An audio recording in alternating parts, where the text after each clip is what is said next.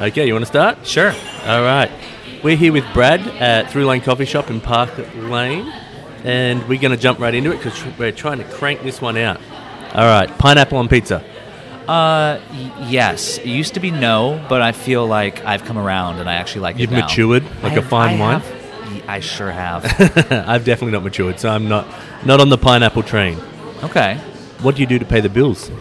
I'm a theater artist, so I am a director and a drama teacher and an actor sometimes. Oh, okay. So where do you do It's that? the lamest one to say that you're an actor. So I'm more of a director and a drama teacher. Oh, okay. Do you think why is it the lamest to be the actor? Because it's the most self-involved. Oh, really? I just think so. Oh, okay. Well, you would know better than I would. Like, here I am sitting in a coffee shop trying to interview people. Well, that's why I agreed to do this, because I'm drawn to my own voice and the attention. I like it.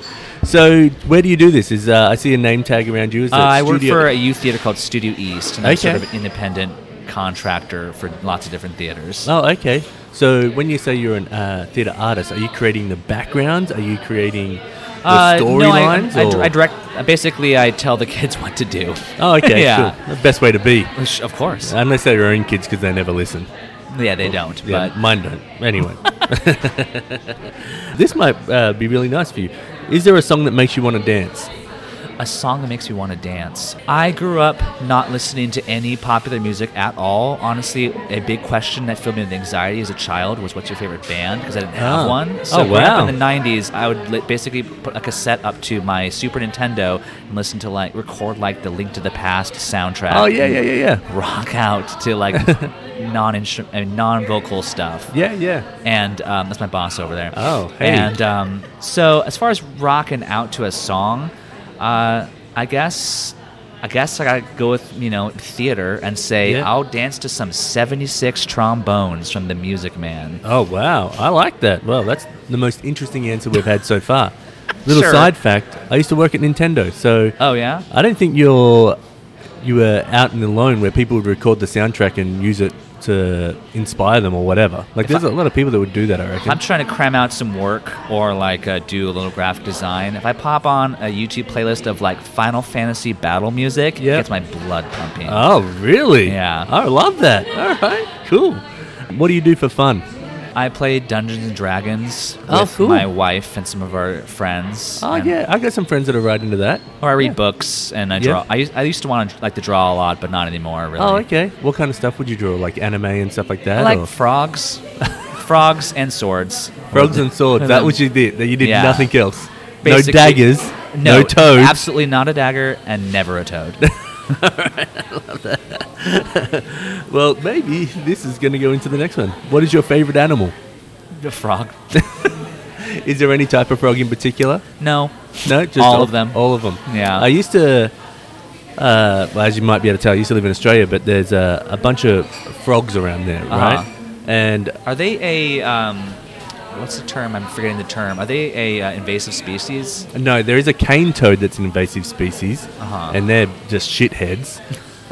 Nothing can eat them, so they've got no predators, so they just keep fucking Really, making nothing babies. can eat them. No, I think there's some birds that have now figured out to eat around their glands, Okay. but they just breed so quickly. They just pump out babies. So there's nothing there.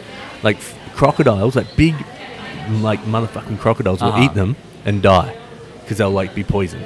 Wow. Yeah, They're and so really the top of the food chain. It sounds they like. are. Yeah, by accident. I hope they inherit the earth once we have destroyed it. What the toads. Toad? Really? Yeah. Well, I mean, I don't know. I feel like if they're uneatable, they've earned it. I think where they were from, they were eatable. Stuff okay. would eat it.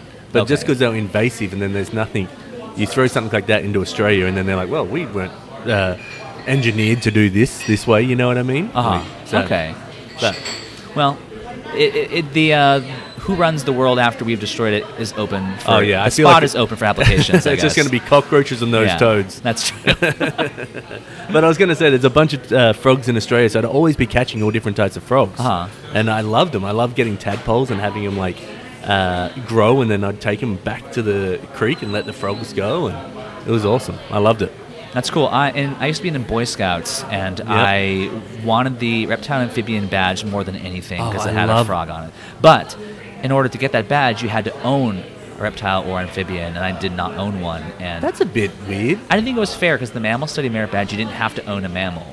Yeah. Reptile and amphibian study, you had to own one of those, and it was kind of an injustice that I guess to this day still haven't gotten I'm over. feeling hurt by that for you. Yeah. I'm like, you get like, what your parents, that really it's just your parents saying, you can or cannot own this, right? Yeah. So you could be like, oh yeah, like I can't get that badge because these two older fuckers are not letting me have like a freaking anaconda in the household, you know what I mean? So I love frogs. I've never touched a frog, though. You've never touched a frog? No. I'm blown away by that statement. You can go out to, there's a reptile center on the, like, out to Stevens Pass or something like that. Yeah.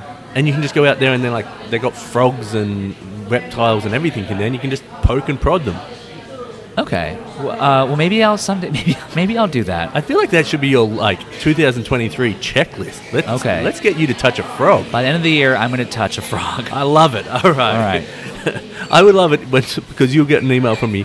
Please email me and say I got to touch a frog. Okay. I would love that. Okay. What story of yours do you wish everyone knew automatically? Oh, God. I've spent years training myself to not think I'm important enough for anyone to ever need a story about me. So Why? that's a hard question. Just try to stay humble. Let's try to stay... You got 80 years on this planet. Who gives a fuck about humble?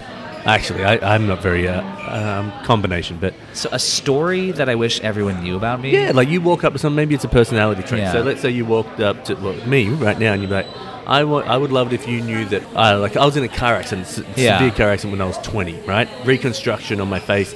Now it's a fun story for me. Like I don't, even back then I didn't care that much, but all my scars are hidden by my hair. Like I have this huge scar across there. And I'm like, I would love it if I could just like have an in to sort of tell that, because there's like jokes I play off on it and all that sort of stuff. But like, is there anything like that for you? I guess just because I love doing an old prospector voice, I would love more opportunities to do it in an organic way. Oh, okay. So you're just like walking in. Can you give us a chance? I think this is when it has to happen. It does. I've created the opportunity for myself. Of course, I like that. You Not very organically, this. but I've found a way to make it happen. You manifested this to happen. Okay, all right, here we go. Well, sweet sarsaparilla, there's gold in them hills, and we gotta get over there and check it out, if you know what I'm saying. That was awesome. Do you do any voiceover work? Yeah, some. That's amazing. Like, if I was to try and do that, I would go into some other accent that would end up sounding like way inappropriate. Like I shouldn't be doing that accent. You know what I mean? Yeah. So I'd try. That's why accents are hard, because they have to be right. Silly voices are never wrong. Yes, that's true. That's true. That was really good. All right. If you were to take me to your favorite food place, where would we go? Oh, we would go to Jade Garden in the International District. It's my favorite Chinese restaurant. Oh, okay. Good dim sum, but even better, they had their chow mein with soft noodles. Is excellent. Is it up on the corner and it has big fish tanks in the window? Yes, it does, I think. Yeah, I feel there's a couple places that big fish tanks. Yeah. What am I talking about? Yeah, like I used to work down there, so we'd always go out for lunch around there. It's on Jackson Street, I think. Oh, okay. I can't remember the name of the street. And some of the best gyoza I've ever eaten in my life. Oh, wow. Okay. I miss going down there. We used to go for lunch all the time there. I was like literally like 3 blocks away from it. Anyway, what is something that you have overcome that makes you proud? Probably toxic masculinity. Oh. What you can never... I mean, it comes for us all, I think. But I've done my best to avoid it and to, just try to live a life of kindness and understanding and being open emotionally and saying I love you to people when I mean it. Yeah. I like that. I feel like that's a hard thing when you sort of grow up and you sort of like told, like boys don't cry, you got to toughen up, you got to do that sort of stuff. Yeah. I grew up with a single mum and my sister, so I was sort of grew up and I was definitely softer than all of my friends, like emotionally.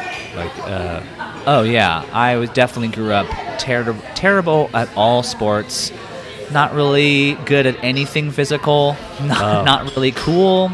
Yeah. Sort of a huge nerd, and so I'm just grateful that I see the like stereotype of like a quote unquote nice guy, and those like that kind of like fedora wearing archetype, and I say, by the grace of God, that could have been me if I was, I don't know, had been around different friends or had different parents. Do you know, this is what I think is like, I'm so impressed by anyone who's done anything outside of the norm. So when you say like I was a nerd and I played, my wife and I played Dungeons and Dragons, like that stuff's all the norm now, but I'm sure you were doing that like years ago, right? Yeah, before it was cool. Yeah. And so that to me, it now, like here I am, I've got like odd shoes on, right? Deliberately. Not that I woke up in the dark. I love being different. Mm-hmm. When I look back at people that have made choices earlier on to be different, and not like you made a deliberate choice, like me putting on shoes is a deliberate choice. You back then was like, this is something I enjoy, and it's different to them what's happening maybe outside around me. And I think that is really strong. Like people think, oh, the brawn or like being like one of the pack is strong. Being the outsider that's like not trying to be the outsider is the strong part, because you have to go against the grain so much. This is going to be a bit of a tangent, but that's what I feel like is the fundamental difference between, for example, if I'm using Peanuts characters, between Charlie Brown and Linus is different and doesn't care about it. And is like, I'm just who I am. Yep. And I don't care if I fit in. Well, Charlie Brown desperately wants to fit in. And that's why nobody likes him, is because he tries too hard. And I think he wants it too bad. And I mean, I try to teach when I teach kids that, you know, vulnerability is true strength, and you know, and we come from a society where saying I'm sorry is a weakness. But I beg to differ. I think Washington sort of America, like that has a sort of tone to it. Where I grew up, a little bit different. There is definitely toxic masculinity there, and still is, but it's a little different than what it is here. So I couldn't speak on what it's like growing up as a child. And Washington is like a liberal bubble too, where it's like it's one of the lamest states for me to actually be in and vote Democrat, because it doesn't matter. The vote doesn't matter because we're very blue. So it's tough, and I understand that I'm lucky to have grown up in the Pacific Northwest. Yeah, I honestly say my wife's American, so I moved here for her. And sometimes I'm like, if we had moved here and moved to like Texas or something like that, I probably would have been shot by now. With like being because I'm pretty vocal about my opinions. Like if something is happening wrong with someone, or someone's talking shit about whatever, I'll stand up and say like, no, that's not okay. Like, why would you do that? You know what I mean? Yeah, and I probably would have been shot down there. Yeah, this is a safer place to rock the boat. All right.